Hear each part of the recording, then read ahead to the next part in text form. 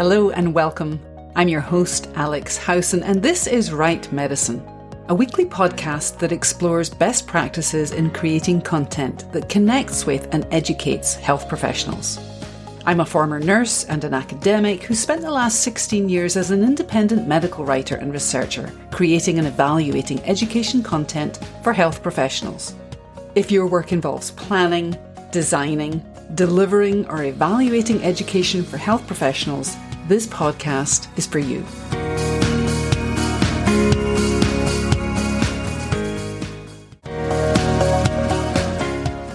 Celebrating its 10th year as the premier online event for CME professionals, CME Palooza will be back in 2023 with its spring and fall events. So mark your calendars for Wednesday, April 12th and Wednesday, October 18th. CME Palooza. It's free, it's fun, and it's just plain fantastic.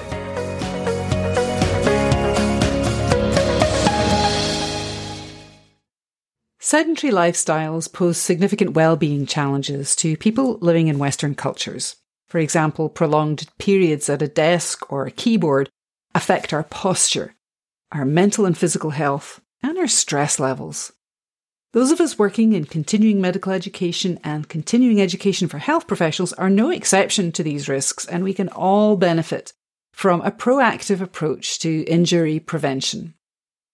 Eva Stabenow, a medical writer and translator specialising in health and wellness communication, shares her insights with us today on Right Medicine. In addition to helping people understand complex health content using plain language, Eva physically conveys her passion for health and health communication by teaching Pilates, a low-impact activity that balances strength with mobility and flexibility so that you can move more freely and with more power. Join us. Hello and welcome to Right Medicine. I'm your host, Alex Howson, and I'm here today with Eva Stabenow, a translator, a medical writer, and a Pilates instructor. And we're going to be talking about some of the things that we can do to really support health and well-being when we spend long hours at the keyboard. Welcome, Eva. Thank you so much for having me, Alex. I love this podcast and I love talking to you. And I'm really excited to be on your podcast and share some insights with people. Well, I'm really excited to have this conversation. We did meet in person in October. Yay. Was it October? It was Denver? October, yes. Yeah, at the annual American Medical Writers Association conference, and had a lovely conversation then. So I'm looking forward to extending that. So please, let's start our conversation by telling listeners who you are and what you do. Okay, so it's always a question when you're no longer 25 where you start with that. But so with the things that I do, I generally view myself as, across all the things that I do, as a common sense health communicator. So when I am a medical writer, I write content because I want to help regular people understand complex health content. I often do it in plain language and with graphics. So that is my focus in that area. As a German translator, where I specialize in health and medicine as well as wellness, skincare, also some software localization and AI related topics, I often adapt and transcreate concepts from German to English, English to German, in order to connect with the target audience. So I have to really know what that person that is going to be reading this content or hearing this content, if it's for audio or video, needs, what their register is. And so I really have to figure out what connects with them, what culturally connects with them. And then, of course, I also teach Pilates, and in that domain, I like to think of myself as more of a movement teacher than a Pilates teacher only, quote unquote, as much as I love Pilates. I focus on teaching healthy movement, especially for people who are sort of midlife and older, just because that seems to be a bit of a neglected population, and I'm also in that category. And I really want to communicate to people how to move better so that they can live better and really lead a better life. So in that way, I'm also communicating about health. So that is kind of the thread that runs through the things that I do, just common sense health communication that connects with people and helps people live a better life.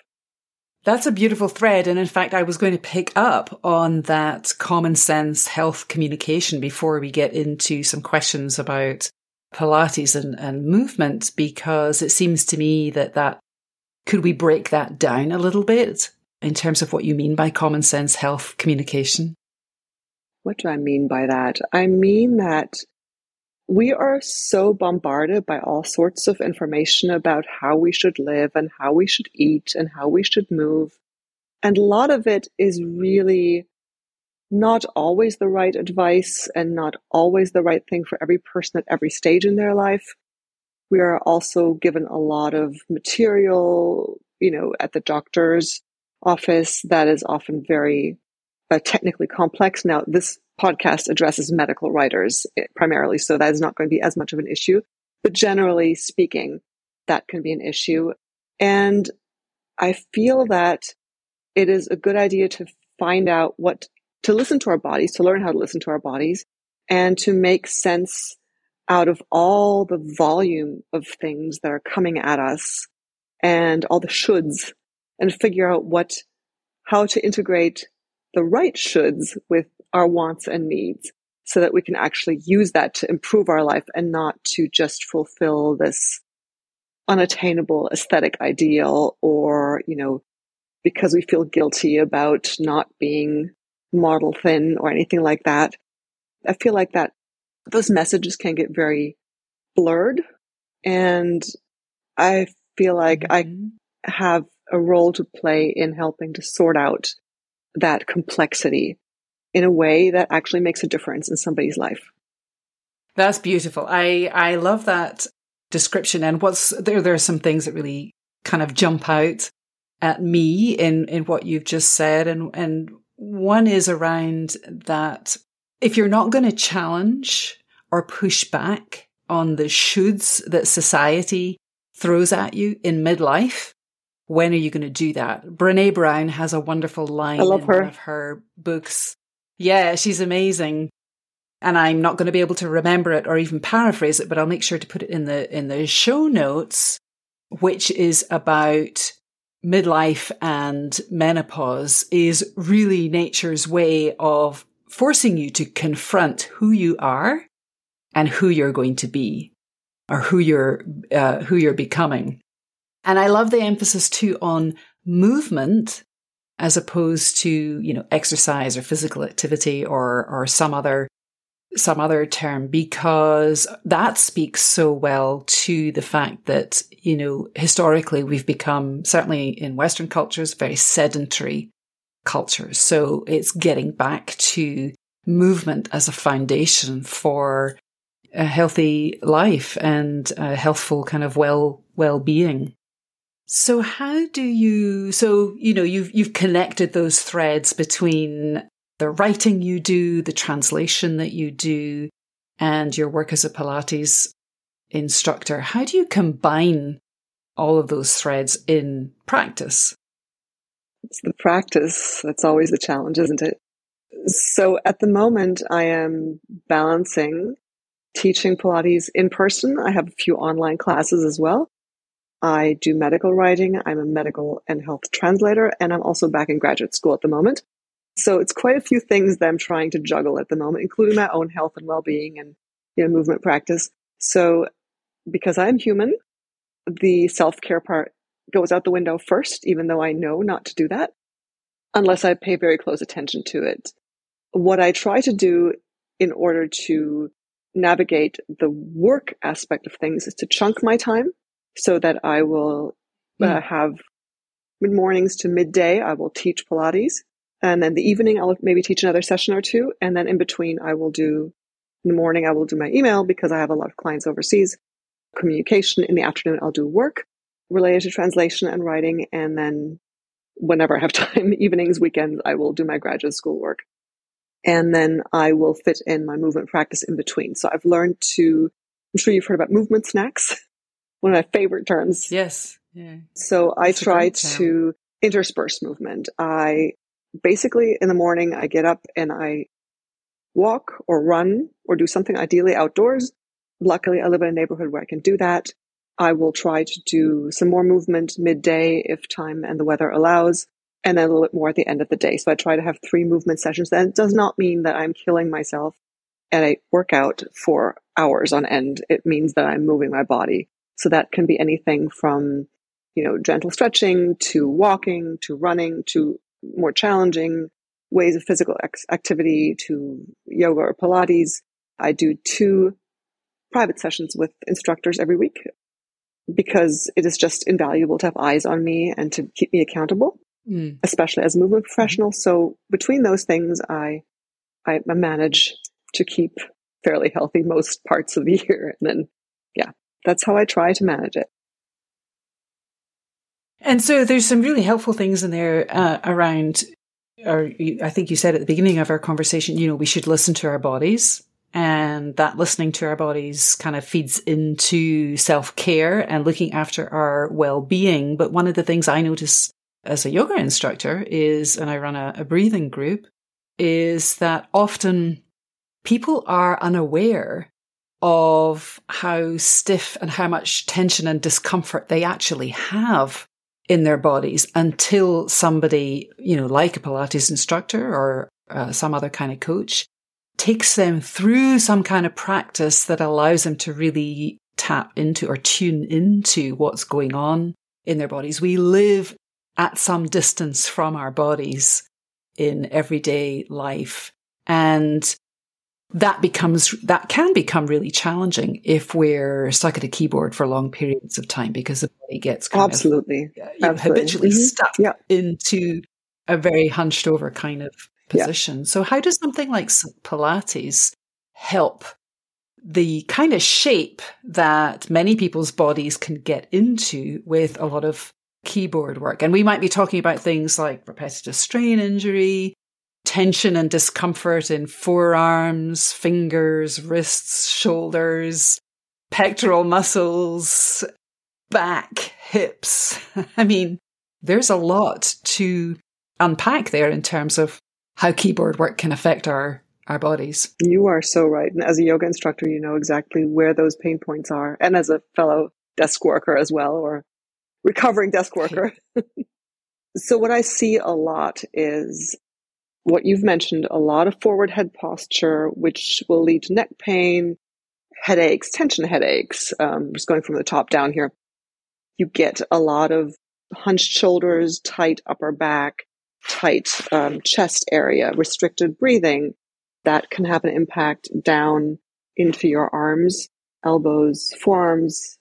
I see everything from shoulder impingement to tennis elbows to carpal tunnel to, forms of arthritis. My biggie is thoracic outlet syndrome. Nobody talks about that. A lot of people have it. I had it, and it took me years to sort it out. So if you have issues with that, keep that in mind. I may come back to this in a minute. Lots of mid-back, lower back pain can result from all of that because as you hunch forward, you get a lot of hyperkyphosis, so excess curvature of the thoracic spine, or forward head posture, also known as military neck, which is when you don't have the kyphosis, but you just stick your head forward, as we do when you crawl into the computer. All of that can have an impact on your hips. So you can get tight hip flexors from sitting, standing, and walking also can make your hip flexors tight. That can have an impact down into your knees, into your feet. So it's basically the whole body. It's just this cascade of things. I hope I haven't terrified anyone, but there are a lot of things to tease apart often. Right. And we're going to talk about some of the things that we can do to ease those points of tension. But first of all, I want to go back to thoracic outlet syndrome, because this is something that, a lot of people might have heard about or heard somebody else talking about. But what is it, and how would we know if we were affected by thoracic outlet syndrome? Okay. So I should say right now that I'm not a clinician. So please go see your clinician to sort this out. There are different types of thoracic outlet syndrome, but basically the thoracic outlet is somewhere here, sort of in that clavicle area. It is an area of the body where there's a lot of blood vessels, muscles, nerves going through. And it can be due to excess tightness in the muscle. It can be due to an excess bone, bad posture. In my case, it was muscle tightness. And it basically clamps down on your nerves usually. Can be on your blood flow as well. And it usually radiates into your arm, into your elbow, and into your fingers. And it can cause numbness and tingling and just pain. And for me, it resulted in just chronic pain from the shoulder all the way down to my hands and into my hand on one side, because I realized after a long period of time that my default for stress was rolling my left shoulder forward, and I would find myself sleeping like this and doing this when I was stressed out. And it's one of those movement patterns we don't realize, and other people have other ones. I have people who curl their toes when they're stressed, and everyone has their little thing. Mm-hmm. But it is something that a lot of people think they have carpal tunnel syndrome, but it's not actually in the carpals. It's actually originating up here, and your bad posture can contribute to it, and it can actually have an impact on your entire forearm and wrists. And of course, as people who work at our desks, we usually type, and we have a hard time sustaining that if we have that level of pain. So that's pretty critical to sort out. And it can be sorted out. Absolutely.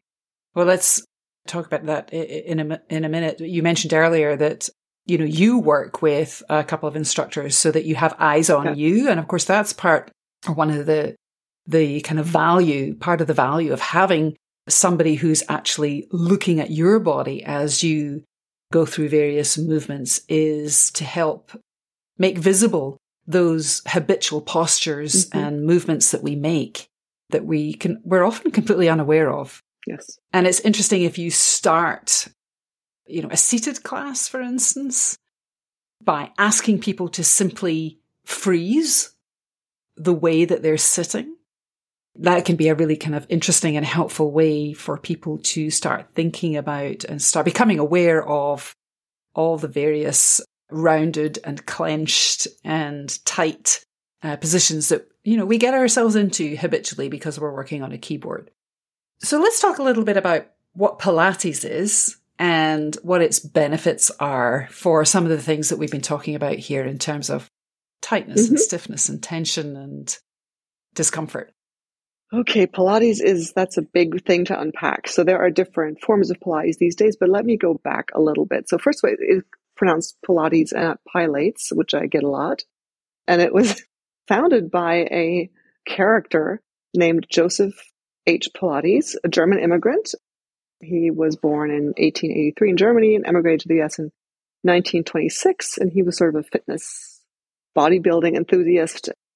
Legend has it that he was, or maybe history has it really, that he was interned in Britain during World War I when all German nationals, or possibly foreign nationals, I'm a little fuzzy on that, were interned, and he developed a system with pulleys and bed springs and things and on hospital beds to rehab these injured people. So he emigrated to the US and started sort of a type of exercise/physical therapy program this was pre-actual physical therapy. So he would rehab dancers, and it was just a very small group, kind of flew under the radar, and he invented the program. He actually called it Contrology, which I like to quote that because it gives you a sense of that it's actually about body control. I'll go back to that in just a moment. So what you see today is Pilates. You often see mat classes, and then you see apparatus, quote unquote, which have these slightly archaic looking machines, a reformer, a trapeze table or Cadillac, ladder barrel, spine corrector, and a Wunda chair. And they you can do all sorts of things with them as closed chain, open chain, semi-closed chain movements that really help provide feedback to the body and enable certain movements. But basically, Pilates is, I would say, a low impact form of exercise and physical movement that aims to create optimal strength in the body through working on muscle balance and also fine-tuning neuromuscular patterns. I think the neuromuscular part is kind of important here. And it balances strength with mobility and flexibility, ideally so you can move more freely and with more power in your daily life and in other activities. One of the really important things here is to differentiate between flexibility and mobility. We can dive into that a little bit if you want to. But I think you're already getting the idea that it's great on its own. It's great to complement other forms of movement. And it's really great to rehab or prehab injuries. And it's really wonderful for people with any kind of chronic conditions because you can really fine tune to almost any condition to make it benefit that person's body and patterns. I didn't realize that Joseph Pilates was German. I've been reading, a dear friend gave me a whole kind of series of novels with a character at the center called Maisie Dobbs. They're kind of detective novels, and they're set in the UK just at the tail end of the First World War. And the central character is, part of her characterization is that she uses novel and, what are seen as kind of somewhat unique approaches to the detective work that she does. And Pilates features there. Really? Because she's all about, and she meditates as well. So she's all about movement. She's all about meditation. She's all about the way in which the body gives you information. Oh, wow. So that you can explore and be fully in the world. So the novels actually kind of reference Pilates. Not a huge amount, but he's there. But I hadn't realized. I knew he was connected to the First World War and the kind of rehab world, but I hadn't realized that he was a German immigrant. That's he was. I think he was of Greek descent on his father's side, something like that. It's a little bit fuzzy because he was not very attention seeking in that sense. He was a bit of a character and very quotable. But I will have to find out about those novels. They sound really fascinating. They're kind of fun. They're kind of sweet and light and fun. Perfect. So, the perfect read. I enjoy them. Well, let's go back to what you were saying about, how Pilates works and what someone who's new to Pilates might expect, if they were seeking out that form of movement. And what would be the prompt to drive someone to Pilates versus, some other kind of movement? So what might they expect? Let me preface this by, at the beginning of my Pilates teaching adventure, I was constantly asked, do you still stretch people?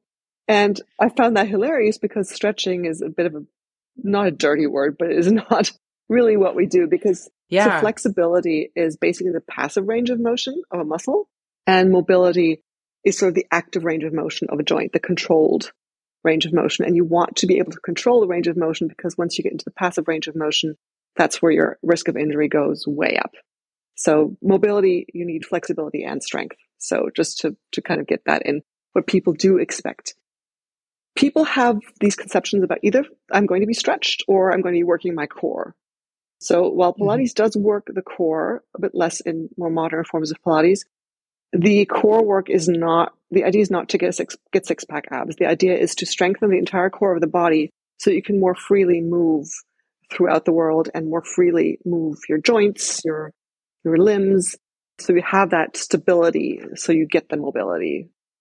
Who should do Pilates? Everybody should do Pilates, of course.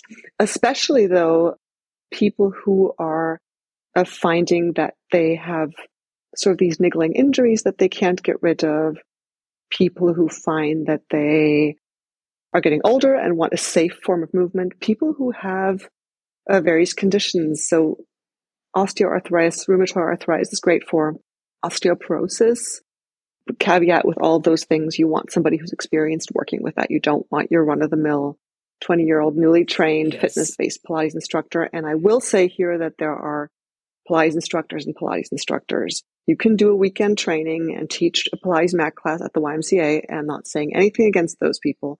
That's going to be a very different category of people than there are doctors of physical therapy who have Pilates certifications and people who are trained through Pilates Method Alliance who have different qualifications. So you'd want to work with those people, especially if you have any kind of condition like that.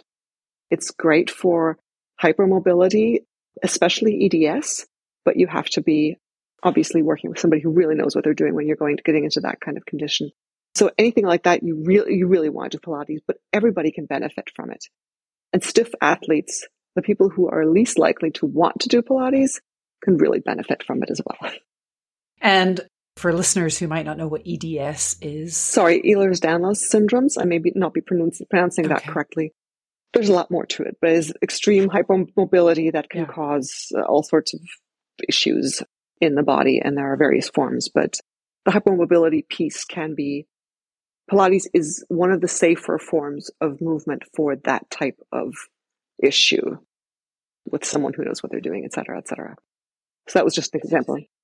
Yeah, it's interesting that I think that there seems to be more awareness of Ehlers-Danlos now than perhaps a few years ago. And I know at least 2 people in my network whose children have EDS. So it's interesting how that's kind of getting onto the rare disease radar a little bit more. you mean talking about flexibility, I'm really glad that you kind of broke down what, flexibility, mobility, and, balance and strength and how these all kind of work together. And you did flag up stretching, and stretching as a dirty word. And so that kind of takes me to the kind of yoga equivalent of stretching is yin yoga, which is a very passive form of stretching. Can you talk a little bit about how Pilates compares to something like yin yoga, which is, this very sort of passive form of stretching? So I do know about yin yoga. I should maybe add that I also qualified as a yoga teacher before I started doing Pilates. So I do know, I don't consider myself a yoga expert, but I do know the forms of yoga. So yin yoga is a very unique thing in that you hold the postures for a very long period of time. Feel free to correct me if my conception is not correct here. And Pilates would not be that type of thing. You don't tend to go into a position and hold it for a long period of time. So it's not so much about passive stretching, which I actually think yin yoga can be very beneficial. I'm more concerned about the more aggressive stretching that some people do. Yes. So the passive stretching, I think that can be very good for some people in certain situations. And I have nothing against yin yoga, to be very, very clear about that. Pilates, I would tend to, it's more that the exercises often feature a combination of strength and mobility, flexibility, lengthening, so that you're sort of working these things simultaneously rather than separately. And I will say that there are certain stretches, quote unquote, that I will do, but they tend to be more of the mobile variety. So primarily, I will do things like what we call a mermaid, which is sort of a side-to-side stretch done on various apparatuses. So you're lengthening and you're moving, but you're not holding a static stretch. And you're certainly not, even though it looks, some exercises look like you are pushing into a stretch like a saw. If anybody's done Pilates and they know what a saw looks like, it looks like you're pushing into a stretch, but you're really just gently kind of pulsing into it. So it's not that aggressive pushing stretch. It is more of a mobilization of tissues. And it does seem to be that the science of stretching, like all science, has evolved away from that kind of aggressive stretching that you were describing into more supported forms of stretching and creating space in various kinds of connective tissues. I want to actually go into that briefly because one of my favorite things, there's a device called, it's got a bit of a, martial name, Spine Corrector. Is actually a wonderful device. And it is one of the things that we call barrels. So it's rounded. I'm going to sit up straight. It is actually wonderful because you can lie down over it and your entire spine is supported, which allows you to really relax. And I loved nothing more than to do mobilization exercises over the Spine Corrector.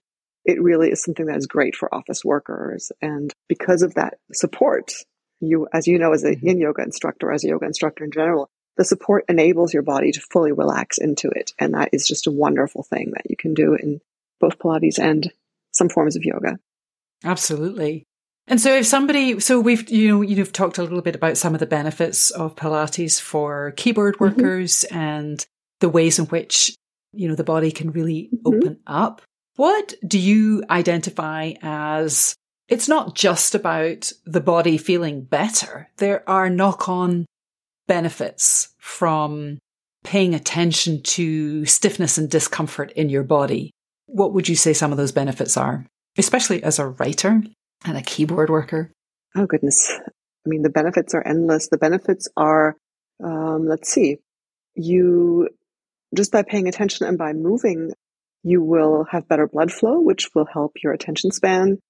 By not having the pain and aches that come with shoulder rounding and forward head posture and all that, you're obviously going to be much more focused in your work. You'll be quicker. You'll be more alert. The roundedness, as you know, as a yoga instructor as well, and as a breathwork instructor especially, constricts our ability to breathe. So when you're not breathing fully and properly, that impairs your energy levels and also your brain function. So there's all these things that it can help you do. And plus, I feel like if you move well and if you pay attention to things, you're just going to be so much happier, and that makes me more productive. And then I'll get my work done more quickly. I have more time to do other things that I enjoy in my life. I mean, the quality of life just goes up exponentially is the word I'm looking for. I agree. And I've noticed that certainly over the last 5 years or so in that, I'm going to call it post-menopause phase for me, I've noticed that if I do not do some kind of movement in the morning, first thing, then I really feel that, as I kind of move into the day. It slows me down. I feel my body feels tight. And so that's become a kind of non-negotiable in my day. I'll do some weights or some strength training or some yoga or sometimes dance or some other things. Yeah, I have to move. And I really kind of feel that strongly in my body now at this point in life. So if people are interested in exploring Pilates, what should they be looking for in a Pilates instructor or a Pilates practice? So I would love for people to first start by going to a qualified Pilates instructor. That generally, in my mind, is Pilates Method Alliance certified, ideally Polestar or Stott Pilates. Those are my favorite forms.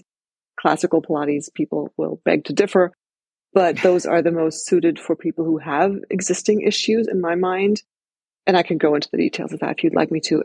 But I would like for people to take a few sessions one-on-one with someone who's qualified and experienced and who they connect to. It's a little bit like finding a doctor or finding, a therapist or something, or even a yoga instructor. There's different forms and different people, and you have to kind of find that Goldilocks person. And generally you can go online and look at websites and you can kind of see how they're marketing themselves. So if it's, Club Pilates is a large franchise, so I'm going to beat up on them a little bit since they can take it. There are good people at those places, no doubt. But those will generally market very heavily to 25-year-old bridesmaids for fitness. I'm completely generalizing here. Versus studios that will feature, maybe some people who are a little bit older, maybe mention things like injury rehab or bone safe things like that. I think that people who have awareness of that tend to be a little bit more aware of things now. And I will say that some of these people will be very gentle and others will be much more challenging. So there is that whole gamut. Most people will have seen yoga and will have probably heard of yin yoga versus power yoga, hatha yoga. So in Pilates, we have that spectrum as well. We have that very gentle form and the more powerful forms. And then there are, all sorts of permutations of that. But I personally believe that quality of education experience, somebody who actually listens and will let you listen to your body, those are factors I would pay attention to. Yeah, those sound like important factors. And it sounds like Pilates, just as in the yoga world, has, you have that gym-based focus where certainly in the yoga world, there's, I think when a lot of people think about yoga, they think about gym-based yoga or maybe hot yoga, but that very sort of active and high energy form of practice where, as you're saying, there's a whole kind of range. Yeah. So where can people go to get credible information about Pilates? That's a challenge. There's an excellent article in the New York Times by Sherry Berkowitz, by the way, about Pilates that everybody should read. We'll make sure to put that in the show notes. The Pilates Method Alliance has some excellent information. And this is a show aimed at medical writers. So I'm also going to say that they have a list of references of clinical studies that have been done and case studies that have been done about Pilates. So you have to dig a little bit on their website. That's been put together by Sherry Betts, one of my favorite teachers of Pilates. She's also a physical therapist and specializes in osteoporosis, bone health. So she's at Thera Pilates and she has some excellent work out there. And that's where you can find the research-based information. Actually, Healthline has some good information on Pilates as well. I found a really good article on there. For Pilates, I think one thing to know is that, like I said, we said yoga has these different permutations. Pilates, basically, there's classical Pilates. Those are sort of the purists that will go by what Joseph Pilates taught in his day. Now, this is 100 years old. So some more modern forms like Polestar, which was reinvented by physical therapists, have decided that we know more about the body now than then. So we've evolved this a little bit. So there will be various different camps of that. And one other thing, that if you have physical issues, major physical issues, there are a number of physical therapists now that also have Pilates studios or have Pilates knowledge and certifications. And those people will be in a good position to help you and or point you to people like myself who can help you, but who are not physical therapists. And I really feel like that whole intersection between, like I said, that middle-aged to senior population is a bit neglected, although you're seeing people come into that void right now. And also sort of that space between coming out of a physical therapy and going into heavy duty workouts. That's also a space that's neglected. Oh. And I feel Pilates has a huge role to play in there, where you can just very strategically strengthen. That makes total sense. Say very simply, you've broken a leg and you're out of physical therapy and you're kind of functioning, but you still haven't quite balanced it out yet. So you can really work on, unilateral strength and balancing things out, so you don't have that whole chain of movement patterns that will then cause additional injury later on. So there's a lot to be done. Oh, I love that. Yeah, definitely. That makes so much sense in terms of, you come out of an injury and you don't really know how far to push yourself, or whether it's okay to make certain adjustments and modifications to compensate for something that hasn't yet regained full strength. So I think that's a really great characterization to be aware of. Anything else I haven't asked you about that you would like listeners to know about in relation to the benefits of Pilates for just helping you be a well-rounded writer who is really optimizing their well-being? I really think people should check out Pilates. I feel that they should do one-on-one sessions if that is not possible. Try to get the best quality that you can. If you're going to do online things, of course, there's YouTube videos. Pilates Anytime is a pretty good resource, and you can filter by training. Ideally, you do want somebody to help you look at that. One more thing that I perhaps should mention for the younger women specifically, if you have just been pregnant and you're trying to get your abs, quote unquote, back, you should be aware of pelvic floor issues and diastasis, and you should work with someone who is specialized in that sort of thing to address that. And now this does happen in other people and in men as well, but that is kind of the population where you see that most. And that is a very specific concern where you don't want to just go doing crunches. So I feel, and that there is a very specific subset of Pilates teachers who specialize in that sort of thing. Most people will have some knowledge of it. So you would want to work with someone specialized in that. As writers, I just feel that maybe one thing I should really focus on. Writers, and I work with a lot of instrumentalists. I'm based in Music City, Tennessee, Nashville. So I have a lot of instrumentalists. And what I keep hearing is that people will do Pilates with me twice a week, and then I will encourage them to pay attention to their posture, and they will come back and say, oh, I noticed as I'm working, that I'm readjusting myself.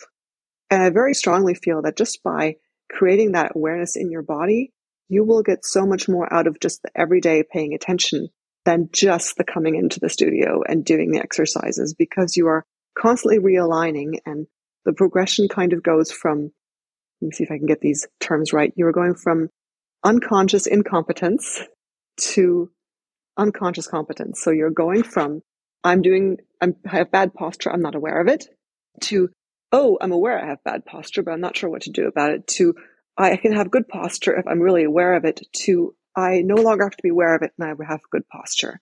So you're working on that spectrum, and that really happens as you get into a whole practice. Joseph Pilates, one of his most famous quotes is, in 10 sessions, you'll feel a difference. In 20 sessions, you'll see a difference. In 30 sessions, you'll have a whole new body. And in a sense, that is not, I'm not talking about the beach body version. I'm talking about this whole Pilates for life type thing that I love so much about it. Yeah, self-awareness can be everything. Yes. There's a great quote about meditation. Actually, I'm not even going to go into that, because the way that the quote that you ended with is a great place to end our conversation. Thank you so much, Eva, for jumping in here to join us on Right Medicine. Thank you so much for having me. I've loved this, and I'd love to answer more questions about Pilates and help people live a happier, healthier life with happy movement. And we'll make sure that all the resources you refer to are in the show notes. Thank you.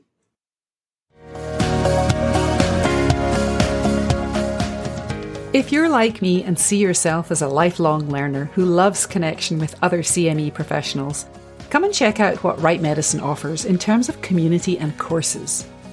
And I'd love to hear from you what you're interested in learning more about on the podcast.